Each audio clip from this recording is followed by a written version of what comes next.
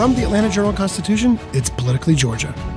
I'm Greg Bluestein. Today, the Georgia Supreme Court upheld Georgia's anti-abortion law, but it doesn't end the legal fight or the battle over abortion rights at the ballot box.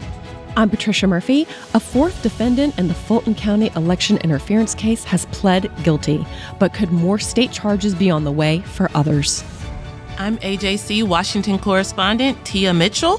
House Republicans will try again today to elect a speaker.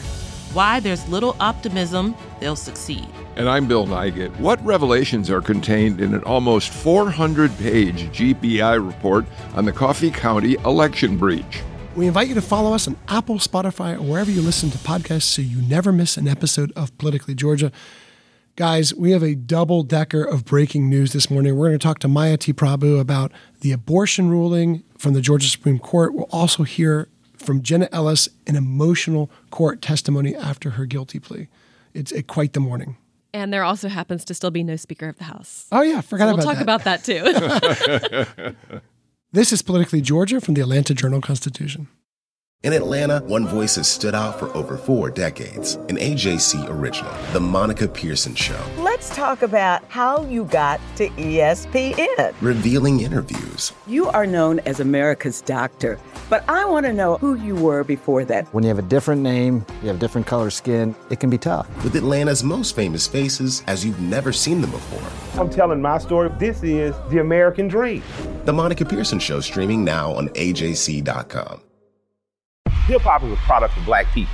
It's a product of black song and celebration. The Atlanta Journal-Constitution presents hip-hop's most pulled elements are pulled from the South. A Southern hip-hop story. We always go back to that moment of the Source Awards. Everybody wants your rhythm, but they don't want your blues. The biggest names in hip-hop. Atlanta is still the mecca for hip-hop. 50 years. No one can deny one film. The power of the South now. The South got something to say. Streaming now at ajc.com/hiphop. Well, Georgia's top court ruled this morning that the state's anti-abortion law will remain in place, meaning that most abortions will continue to be banned once a doctor can detect fetal cardiac activity, which is typically around 6 weeks of pregnancy and before many women know they're pregnant. This doesn't end the legal battle since the court's 6-1 decision didn't rule on the constitutionality of the new limits. We're joined here by Maya T. Prabhu, who has been following this law and the legal fallout from the very beginning. Help us unpack it all, Maya. This was a win for supporters of the law, but it isn't over yet. Right, yes. You know, the Judge McBurney in Fulton Superior Court said that when he ruled last year that he was only ruling on this concept of void ab initio, which means their argument was the law could not stand because Roe v. Wade was the law of the land in 2019 when Georgia passed our law here.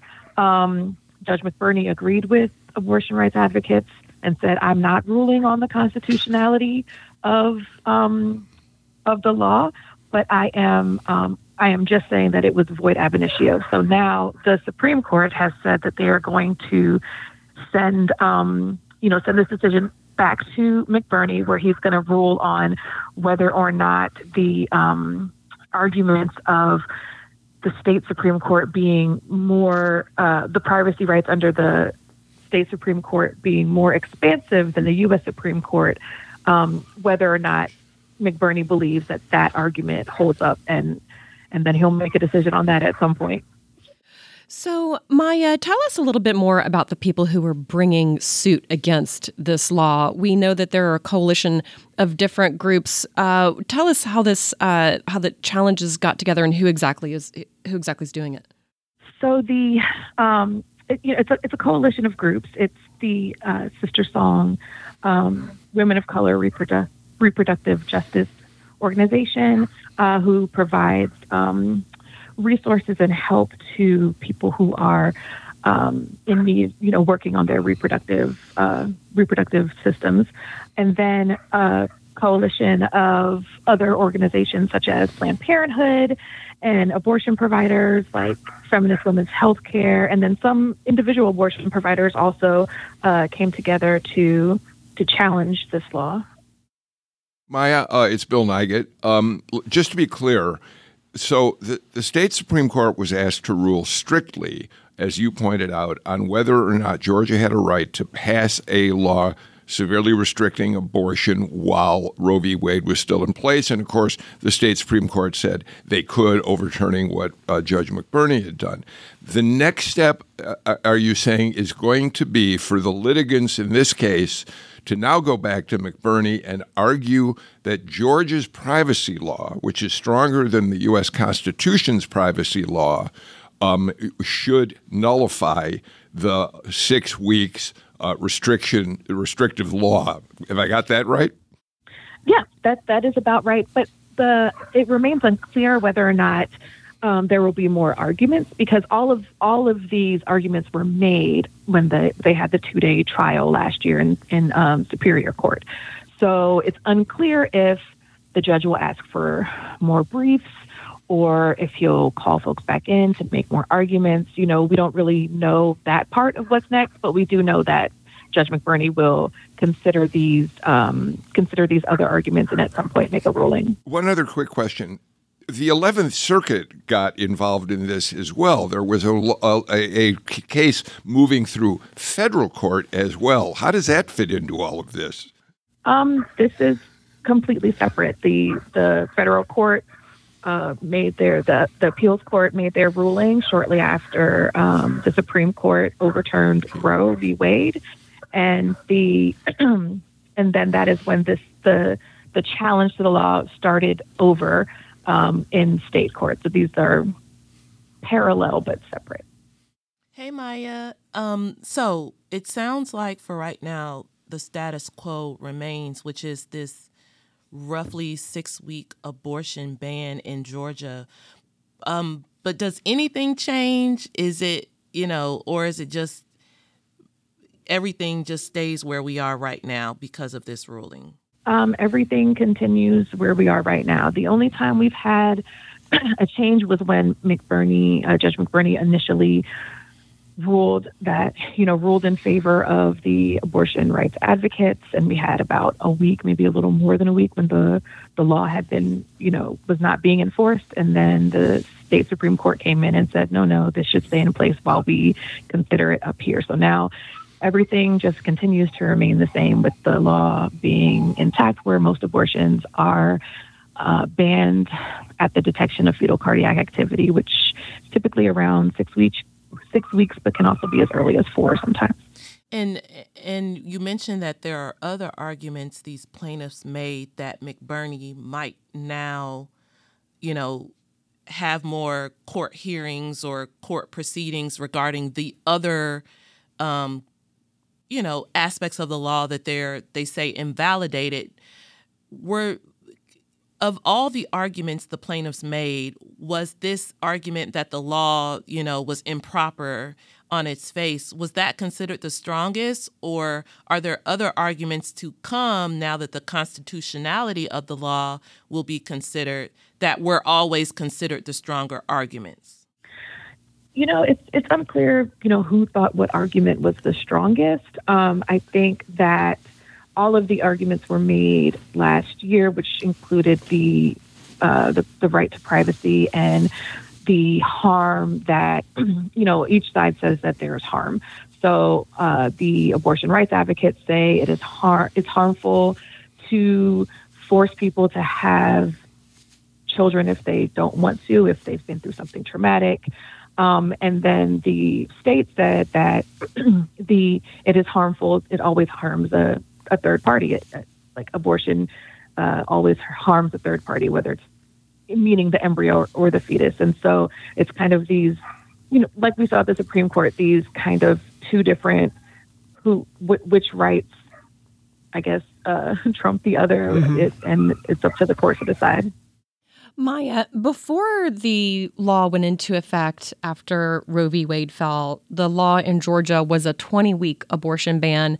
And since then, you have done an immense amount of reporting about what the new normal looks like here in Georgia for women. I'd love it if you could go into some detail about what that means right now. You reported that some women are going out of state. Some women are, in fact, having the children that they said they might have otherwise aborted.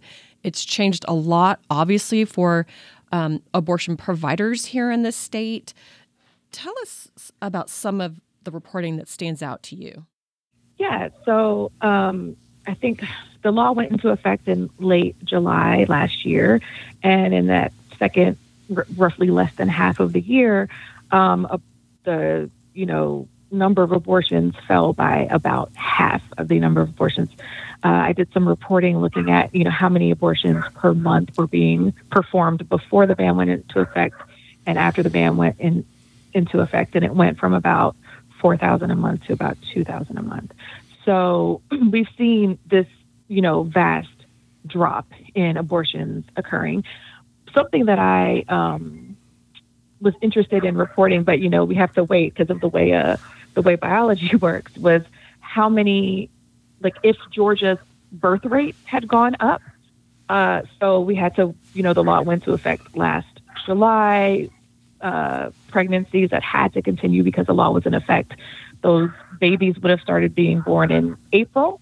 And so I wanted to get some more data points before I go and ask the Department of Public Health for those numbers, because I'm curious if, like you said, it's just abortions went down in Georgia, but they're just being had in other states, or if, there's this big increase in the birth rate and how many babies are ending up being born in Georgia. Maya, let's talk about the political fallout. This is a very conservative Supreme Court. 8 of the 9 justices were appointed by Republican governors or known as very conservative. So it doesn't mean we knew what this ruling was going to be, but it means it wasn't really a surprise. But you have to think that Governor Kemp is breathing a huge sigh of relief right now, because it was such a haul. It was such a very difficult legislative battle way back in 2019 to pass these restrictions in the first place. It passed with 1 vote to spare in the Georgia House. It was an emotional, fraught debate. A number of Republicans either walked out or several of them ended up voting against the measure. This was not, we don't know if it'll end up being ultimately struck down, but we do know that the law remains in place and that it doesn't look like Georgia lawmakers will go into another session trying to push for this ban to be put back in place. Yeah, like you said, the statement that came from the governor today was, this victory represents one more step in ending this litigation, right? So we still don't know what the final say will be, if there ever will be. I feel like this will just continue to go on and on and on. But it's unclear what the final decision will be. But yeah, definitely, I don't think Republicans want to go back into a legislative session and try to pass a law like this again, because numbers have shifted. Like you said, it passed by 1 vote in the House last time around. They have fewer Republicans in the House now, and it's just, I don't know that I would say unlikely, but it's a difficult lift to get this through the legislature again. So I know that, the governor and folks on on this side of the law, folks that support the law, don't want to have to go through it again. And they are continuing to be hopeful that the courts will stay on their side. And Maya, Democrats and abortion rights supporters are saying that there will be payback at the ballot box. President Biden's campaign manager, Julia Chavez Rodriguez, she called the Georgia Supreme Court decision to uphold the anti-abortion law a, quote, direct result of Donald Trump, Brian Kemp, and MAGA Republicans' attacks on a woman's fundamental freedom to make her own health care decisions. We also heard similar calls after Roe v. Wade was struck down last year from Democrats saying it would energize voters at the ballot box. This seems like it's going to be yet another kind of trend underlying next year's election. Yeah, definitely. They did say that this would be the rallying cry. This would be the issue that voters would be most at the forefront of their minds as they went into the ballot box. I don't know that turned out to be the case, but it's definitely it's definitely something that people are thinking about, and it's definitely something that candidates, especially Democrats, are trying to make a central issue as they're going to be heading into elections next year.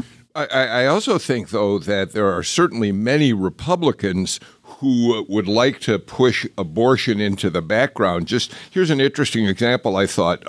Sarah Chamberlain is the president and CEO of the Republican Main Street partnership. And she said she was talking to Republicans in 2022 about abortion, they said, no, abortion is not going to be the issue. Women are more concerned about their pocketbooks.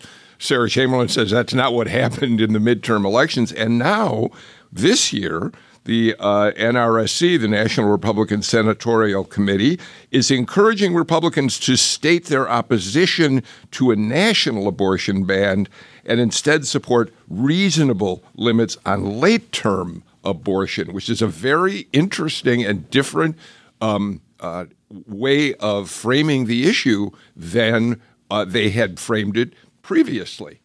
Yeah, there had been a lot of, especially in Georgia, a lot of wait and see. Let's see what the courts decide.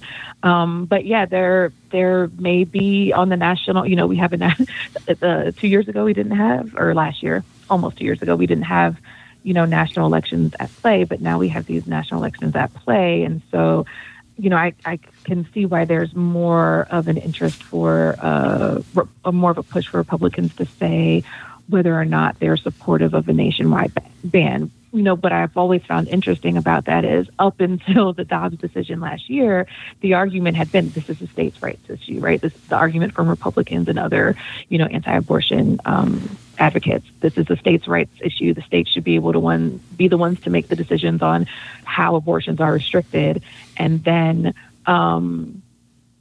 as soon as the ruling came out, we started hearing from these same Republicans who said that we need a national ban. So, it's going to be interesting to see how it all plays out next year. Yeah, Patricia, on that point, Republican leaders here have long said they won't consider new abortion restrictions until this legal challenge is decided. There was a hue and cry from a lot of anti-abortion supporters after Roe v. Wade was reversed, was struck down last year, that now it's a chance for Republicans in Georgia to enact even tougher limits.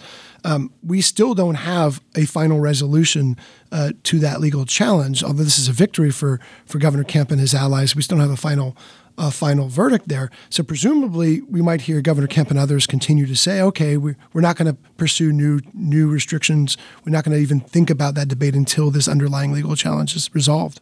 Yeah, it does feel like the legal challenge gives state Republican leaders a little bit of leeway to say, well, not now, now's not the time. But the energy in the Republican Party is not to take a wait-and-see approach. The energy in the Republican Party is very conservative on this issue. And so even if you're not talking about a complete abortion ban, you will see proposals to limit medication abortions, limit those medications from being sent through the mail, requiring 2 in-person doctor's visits to access that. I think there will be other ways to limit abortion that will absolutely be brought forward no matter what's happening. And politically, I think it's less clear than we think it is. In the state of Georgia, it was very clear who had pushed forward abortion restrictions, who was Brian Kemp, and Stacey Abrams, who was very clearly planning to lift abortion restrictions in any way that she could. And that issue just did not resonate in 2022 in the way that Democrats really firmly believed it would, even in the suburbs where suburban women just did not gravitate to that issue the way they did toward other issues. And so I think it's a lot dicier than we assume it to be, even when you look at polling and showed us very clearly that state abortion ban was not popular here in Georgia, particularly among women. When it comes to the ballot box and you're comparing specific candidates at a specific time in history, it's not always so clear. I don't know, Patricia. I might disagree a little bit because not necessarily in Georgia, to your point, but I mean, look at the 2022 election cycle where House Republicans were expecting a huge wave. They only picked up a handful of seats, and we've seen the fallout from that. And in other states, there have been abortion referendums that have passed to protect rights to abortions. There have been some key, I think, some key races in swing or even Republican-leaning states that have gone Democrats' way where abortion was a central issue. So I think you're right that it's not as clear-cut, but I think that Democrats would probably argue that they've seen some success since since the overturn of Roe v. Wade, when they make abortion a central issue at the ballot box. And the question will be, does that translate in a state like Georgia? So I want to bring Maya back in. Maya, you're the one who covers this most closely for us. Do you think, this legal challenge isn't going away, it's just entering a new phase as we turn to 2024? How big of an issue do you think abortion will be as we look at the election in Georgia? It's really hard to say because, like you said, I cover this very closely. So I'm deeply immersed in this world. A lot of the people who I talk to on a regular basis are, have strong opinions and are advocates on one side or the other. And so kind of in my work bubble, this is a very, very important issue. I don't know that, like you said, I don't know that that's necessarily going to be the issue that is front of mind when folks head to the polls. So it's difficult to say just because I think my worldview is a little skewed because of the people who I, spend my days talking to for when I'm reporting these articles. It is very important to them and they feel very strongly one way or the other. But, it's difficult to say if it's going to be something that goes out to the rest of the state. The last a poll that the Atlanta Journal-Constitution conducted earlier this year showed that voters were relatively split over how restrictive access to abortion should be. But 49% of those asked said they think Georgia should make it easier to obtain an abortion. 24% said regulations should stay the way they are. And 21% said it should be more difficult to get an abortion.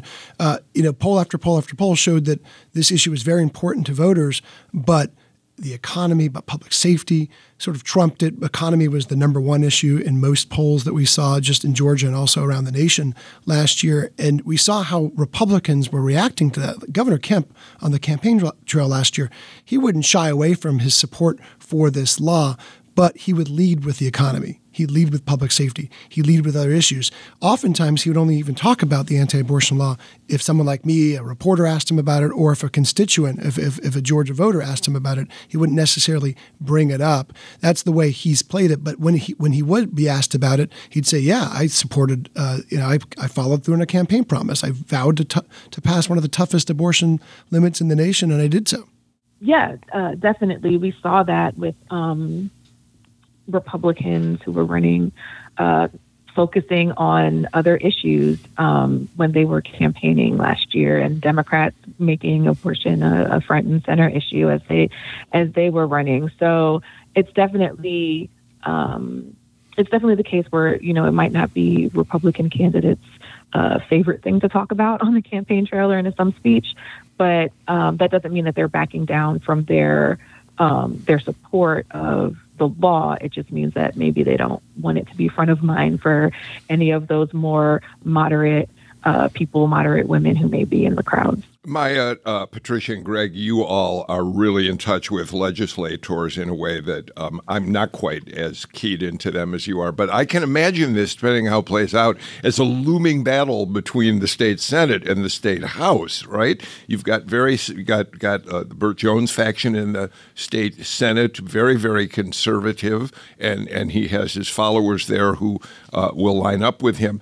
And on the other hand, in the House, a little more concern about social hot-button issues and how they can play out. What was in the House? The abortion won by one vote.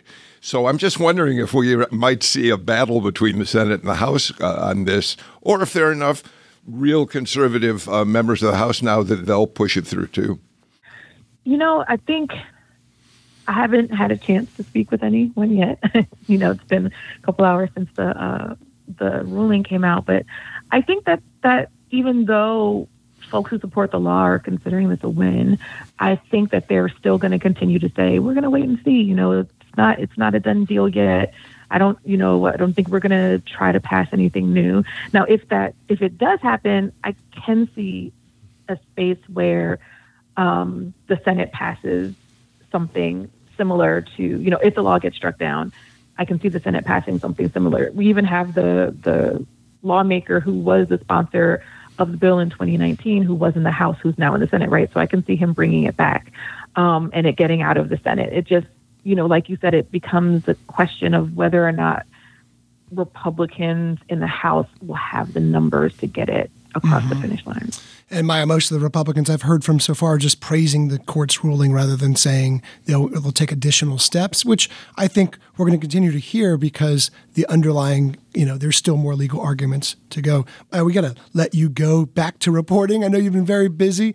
Thank you so much for joining us. And a reminder that all Maya's work can be found on ajc.com, including the breaking news story. And one more thing before we go to break, Andrea Young of the ACLU told Maya that to be clear, this battle continues.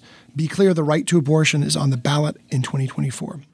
Just ahead, Jenna Ellis just became the fourth co-defendant in the Fulton County election interference case to plead guilty to charges. We'll talk about another win for Fulton County District Attorney Fani Willis when we get back. This is Politically Georgia from the Atlanta Journal-Constitution.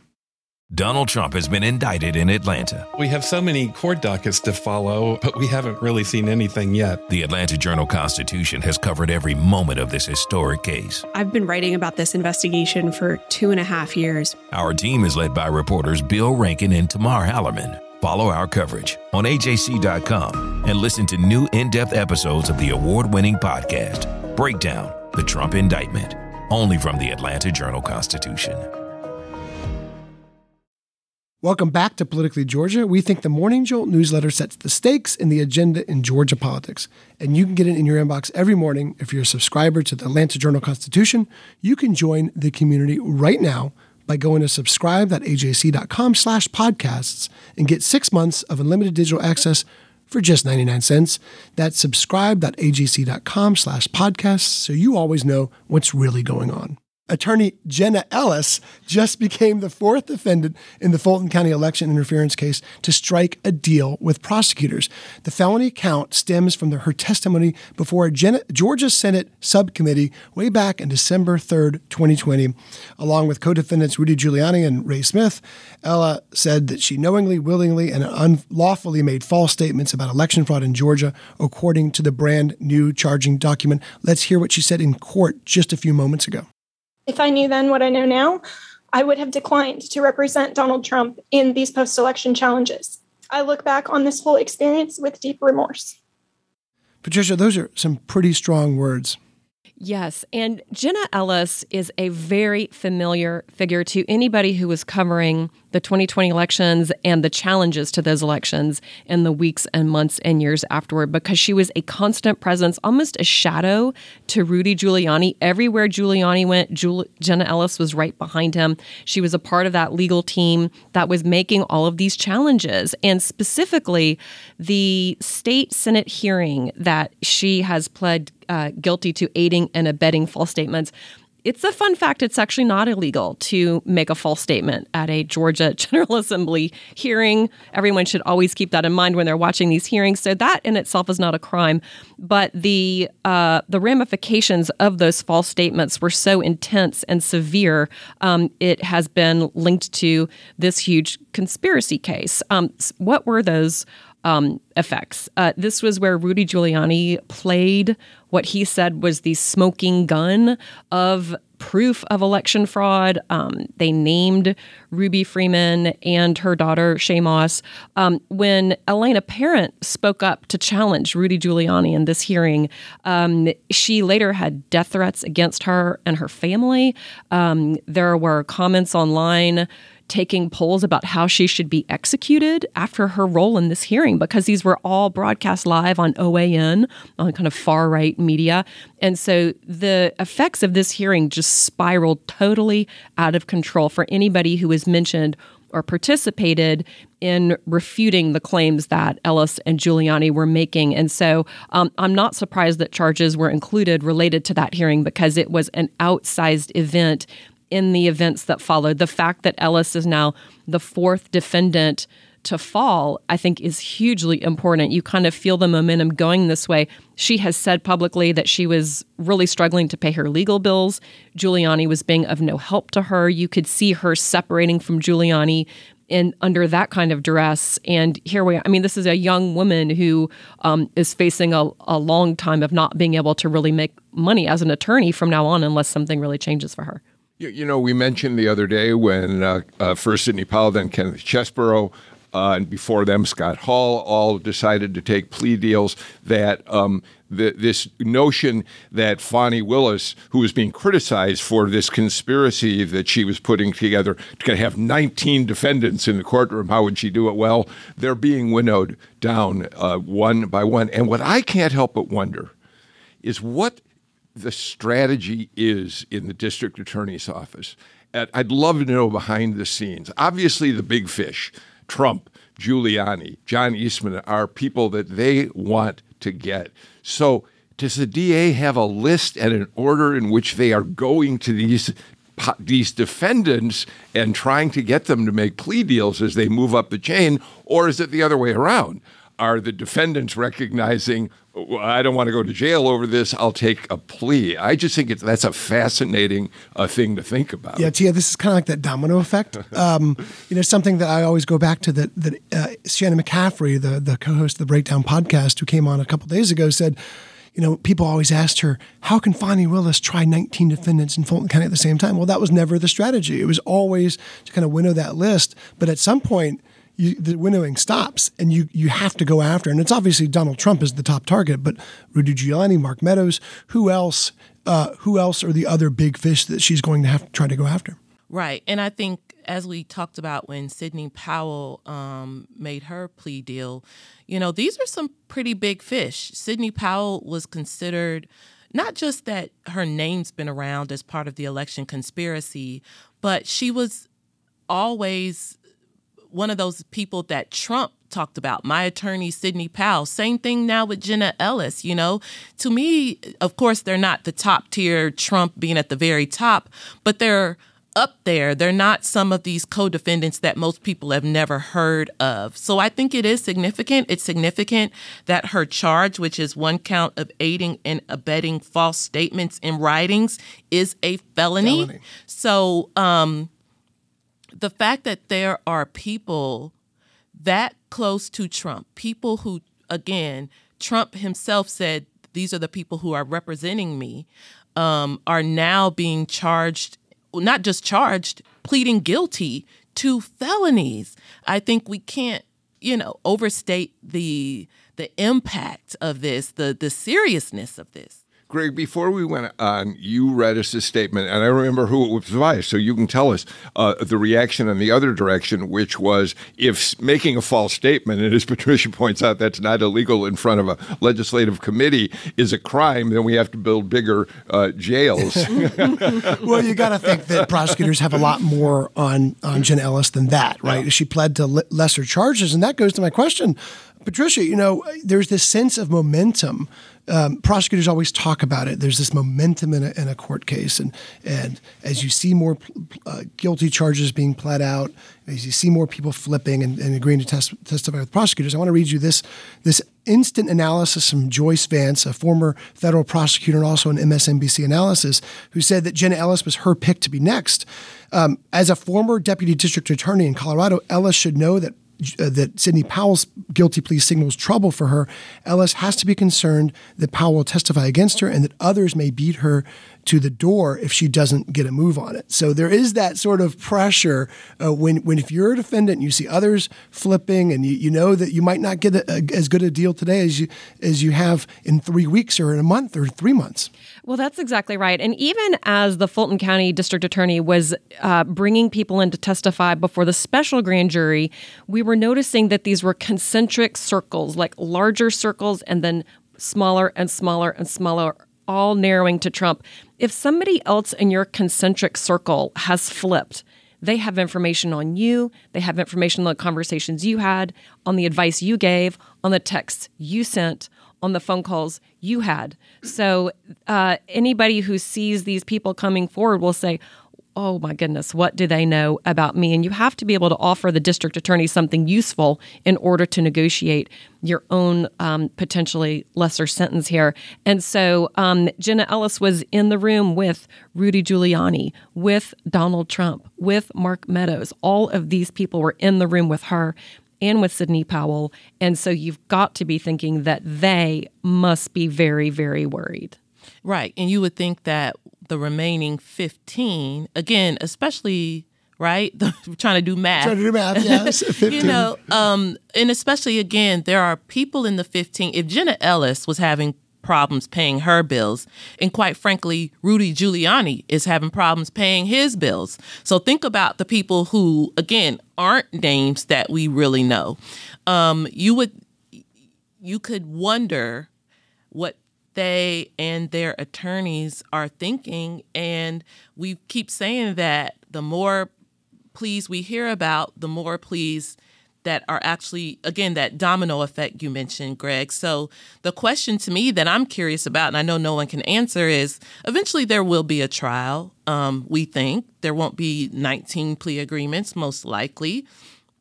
But what will that number be? Will it be 10? Will it be 5? Again, not that we can really answer that, but you would guess that there are more plea agreements to come, but you would guess at some point, like you said, we're going to have to move forward with who's remaining and what that number will be. And guys, here's where we bring in a new element of the story, because at any moment, Fani Willis could issue a superseding indictment. There could be even more charges, but there's also a possibility of other state charges.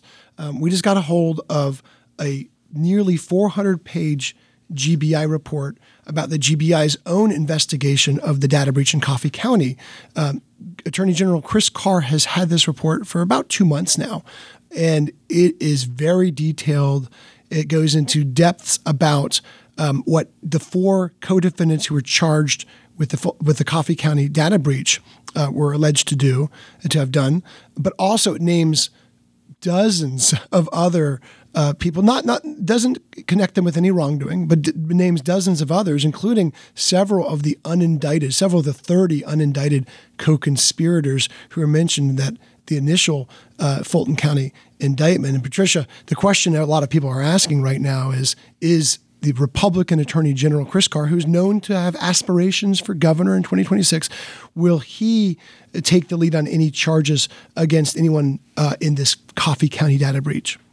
This puts Chris Carr in a really tough spot. He received a phone call, from Donald Trump following the 2020 elections, looking to see would he be helping out on challenges to the electoral votes, to the Electoral College. It was all that we understand, a short phone call. But Chris Carr is at the same time no huge supporter of Donald Trump, but has never also come out against Donald Trump in any appreciable way. He's certainly not a never Trumper.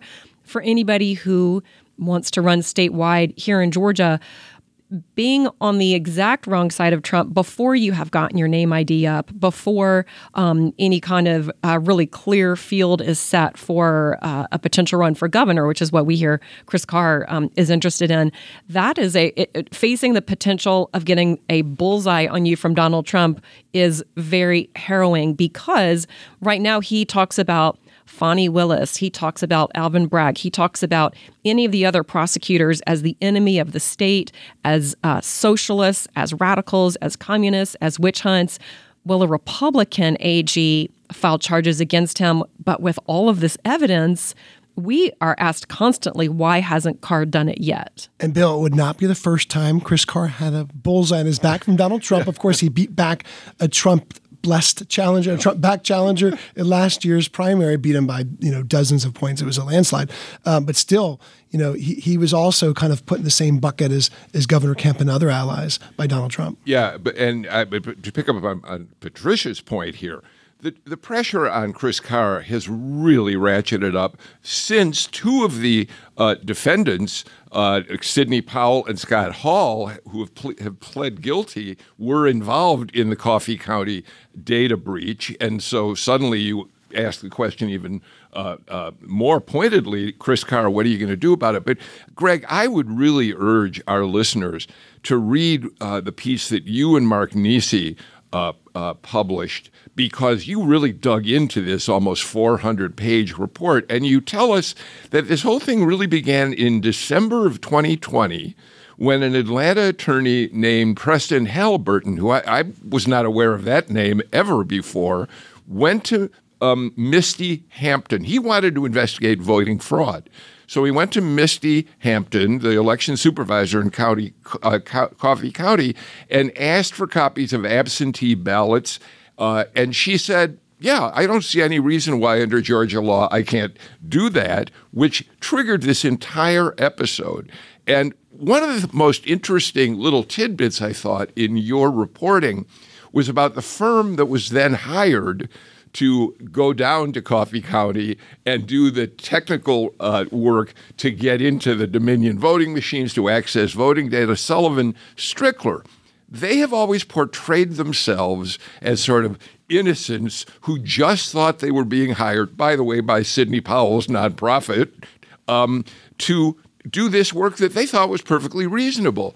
But as you and Mark report, the investigation by GBI shows that Sullivan Strickler, in fact, had a real stake in Donald Trump's trying to overturn the election. The head of the organization, the company, thought that Trump may have been denied the election illegally. I thought that was fascinating because they have not been thought of as being somehow, participants in the conspiracy in any way. Yeah, and we know the Fulton County DA's office is aware of the same report. They actually have the same report as well. We don't know why there haven't been more charges, but there's also potential that some of the folks mentioned in this report might be cooperating with prosecutors. Who knows? We will find that out in the trial. But Tia, what I was also interested in is the reemergence of Lin Wood. And he was named about a dozen or so times throughout this GBI report. He had several meetings at his plantation in South Carolina. It's called the Tomatley Plantation. Apparently, it's this huge, giant, sweeping vista. I just want to say it's always a red flag when people call their property a plantation. So that was our first indication. But I want to go back to Chris Carr. Yeah. And, I'm here in the flesh, so I'm going to make it maybe a little awkward in this room because when I think about what we had been talking about Chris Carr on this podcast most recently, it was in the context of the RICO charges related to the Atlanta Public Safety Training Center that Chris Carr is so big on. Even today, his pinned tweet or whatever we call it on X is about that RICO indictment, which includes people who operated bail funds. And that moved relatively quickly, but he's got this 400-page report that dates back to 2020. And correct me if I'm wrong, radio silence. Yeah, well, look, here's what we know from Chris Carr's office. They received that report in August of this year. August 21st, 2023. His office also received computer forensics from the GPI on September 29th, 2023. So a couple weeks ago. What I was told by aides to Chris Carr is that this is still active. They have not made a decision. They consider it an open and active matter. The official statement was they continue to coordinate with the GBI. But we're talking about 2 months for this 400 or so page report, 392 pages. And we're talking about a month, 3 weeks for the computer forensics that go behind it. I don't know what he'll end up doing.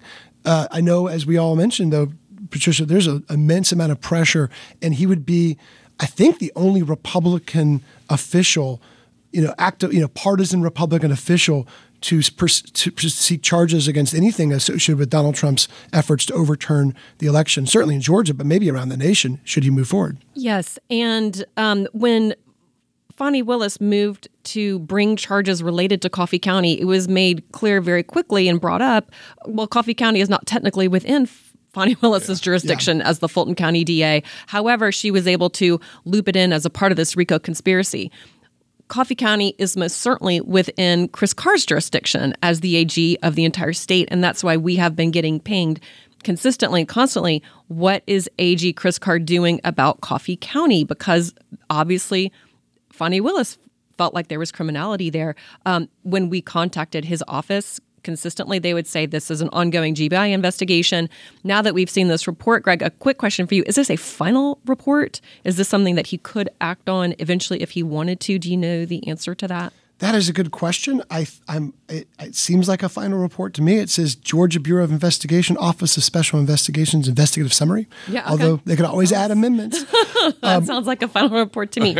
We got to take a quick break. Still to come, it's the story we can't seem to escape. Republicans will try again today to elect the Speaker of the House. This is Politically Georgia from the Atlanta Journal-Constitution. Our journalists at the Atlanta Journal-Constitution are working around the clock to keep you updated on all the developments surrounding the Trump indictment. Now the AJC is putting all of our coverage in one place with our new Trump 19 newsletter. Every Wednesday, you'll have our latest coverage and analysis on this historic case in your inbox. So sign up for free today at ajc.com/indictment newsletter. That's all one word. ajc.com/indictment newsletter. Our colleagues at the Atlanta Journal-Constitution are working around the clock to keep you informed on all the developments in the Fulton County case against Donald Trump. And now the AJC is putting all of our coverage into one place with the Trump 19 newsletter. Every Wednesday, you'll have our latest coverage and analysis on this historic case in your inbox. Sign up for free today at ajc.com/indictment newsletter. It's all one word. ajc.com/indictment newsletter for the Trump 19 newsletter, even though it's more like the Trump 15 right now. Well, Tia, you're here with us in Atlanta. And while you must feel a little bit of relief you're not chasing Republican members of the Georgia delegation around the marble floors of the Capitol, you're still keeping an eye on the efforts to elect the Speaker. And we just heard from Georgia Congressmember Austin Scott, who is asked about what happened in a closed-door meeting last night when he expressed his views and his plan for seeking the Speaker's gavel. Let's take a listen. I feel like there are a lot of members in our conference that have what it would take to be the Speaker of the House. I do not in any way, shape, form, or fashion think I'm the only person in the Republican conference that has what it takes to be the Speaker of the House. I told my colleagues, if you'll accept someone who's honest, who's got courage and a strong work ethic, I would love to be your Speaker. Tia, the Tifton Republican told you during his last lightning bid for U.S. House Speaker that he hardly had enough time to tell his wife he was running, let alone other members of the delegation. Not a single one ended up voting for him. This time he has more of a more level playing field. He has just enough time as the other 7 rivals for the Speaker's gavel. What's behind his strategy? So actually, he did get some of the delegation, I think 1 or 2. Okay. That was back on October 13th, so a million eons ago at this point. Today, I do have the latest, which, again, by the time most people hear this, won't be the latest. But as of recording, they have gone through 1 round of voting. And so the way it's going to work is you got to get someone who gets the majority, which there are 212 House Republicans if everyone's there, if there are no absences. So you got to get, again, math, 106. If no one gets 106, that's a majority. Well, I guess 107. They'll drop the lowest person and then vote again. They'll just keep voting in rounds. It's like Survivor. They're voting people off the island. There was another person who dropped out this morning, so it was 7 for round 1. Austin Scott was in 5th place after round 1 with 18 votes. So he survived round 1. Again, as we record, they're in round 2. I think it's going to be a long shot. As we've been saying, GOP Whip Emmer is the front runner. He did get the most votes in round 1, 78. I think the person who's probably going to challenge Emmer the most is Byron Donalds of Florida, who was kind of the Tea Party Freedom Caucus candidate. He got 29 votes in round 1. The question isn't whether Donalds can get to a majority. The question is, are there people who currently support Byron Donalds who will never support anyone else? I think the real headline out of all of what Tia just said is Republicans decide they like ranked choice voting. But he's a really far right. You said former Tea Party, Byron Donaldson. How does he compare, say, to a Jim Jordan? He's kind of in that same mold, or no? He's not as much of a flamethrower, partially because he hasn't been around that long. Okay. He hasn't been in Congress. He's only in his second or third term.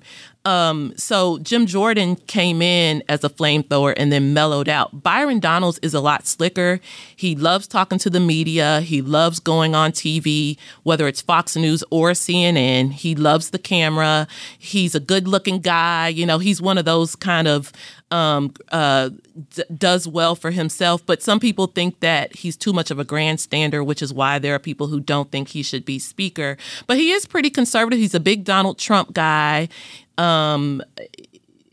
Policy-wise, there's probably not a lot of daylight between him and Jim Jordan, but approach-wise, he's not as much of a flamethrower. I would also like to say he's a graduate of Florida A&M, I believe. Yes, a rattler. He is a rattler. So, that speaks volumes about his potential in this world. Maybe he'll be at homecoming with you this weekend. He has not been very active. But I will say, you know, I know Byron Donalds from when he was in the Florida legislature, and at the time I was a State House reporter in Florida.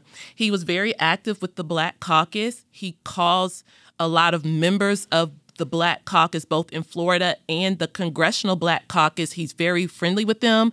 I was at a CBC party hosted by Lucy McBath and Nikema Williams. Byron Donalds was there enjoying T.I., the performance.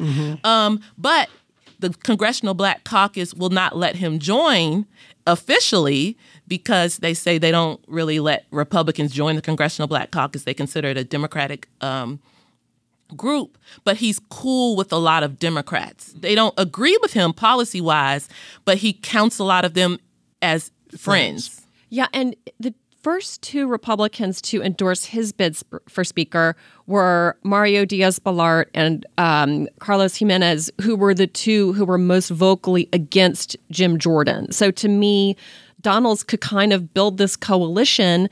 The fact that he's only been in Congress for 2+ years is a huge downside because he's not going to know a lot about the rules of the House. However, he also is going to be one of the few people who just hasn't had the time to make the enemies that are coming out with the knives for everybody else. So and what if Republicans had the first Black speaker in front of the Democrats? I think that's a big reason why. Even so, during let's go back to many, many eons ago, Kevin McCarthy's speaker's 15 rounds in January, Byron Donalds was nominated for Speaker during some of those 15 rounds by the people who opposed Kevin McCarthy. And he got pretty decent support. And he got decent support. And one of the nominating speeches mentioned we should have our first Black Speaker, Byron Donalds, not wait for Democrats to make Hakeem Jeffries the first Black Speaker. One thing is for certain, this 3-week battle for the gavel doesn't seem like it's going to end anytime soon.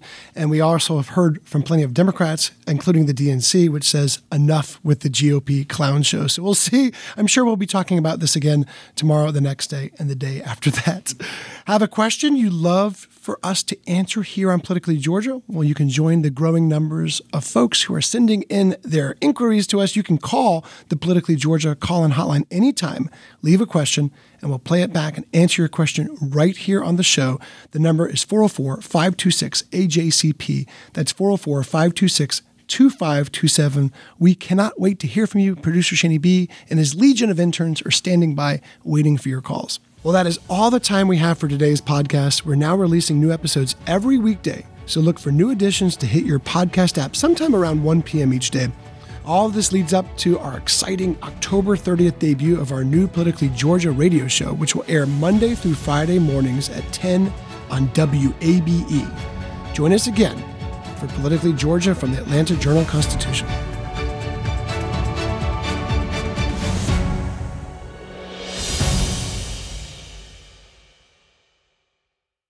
I'm Ernie Suggs, race and culture reporter for the Atlanta Journal-Constitution. And I'm Nedra Bone, lifestyle columnist. Atlanta has been known as the Black Mecca for so many years, but that means something different to everybody. It means everything to me. I've been living here for 24 years, and I am still amazed at how rich the city's Black culture continues to grow. Every day I wake up, I learn something new. Well, you all can learn something new by subscribing to the Atlanta Journal-Constitution's new newsletter called Unapologetically ATL. It's all about the people, the events, and the entertainment happening in Metro Atlanta that Black people might want to know about. Like historically Black colleges and universities. Atlanta's thriving art scene. And the city's growing neighborhoods. Wherever you live, we want to hear from you. We want to hear what issues are important to you. So subscribe today at www.ajc.com/unapologeticallyATL. Only from the Atlanta Journal-Constitution.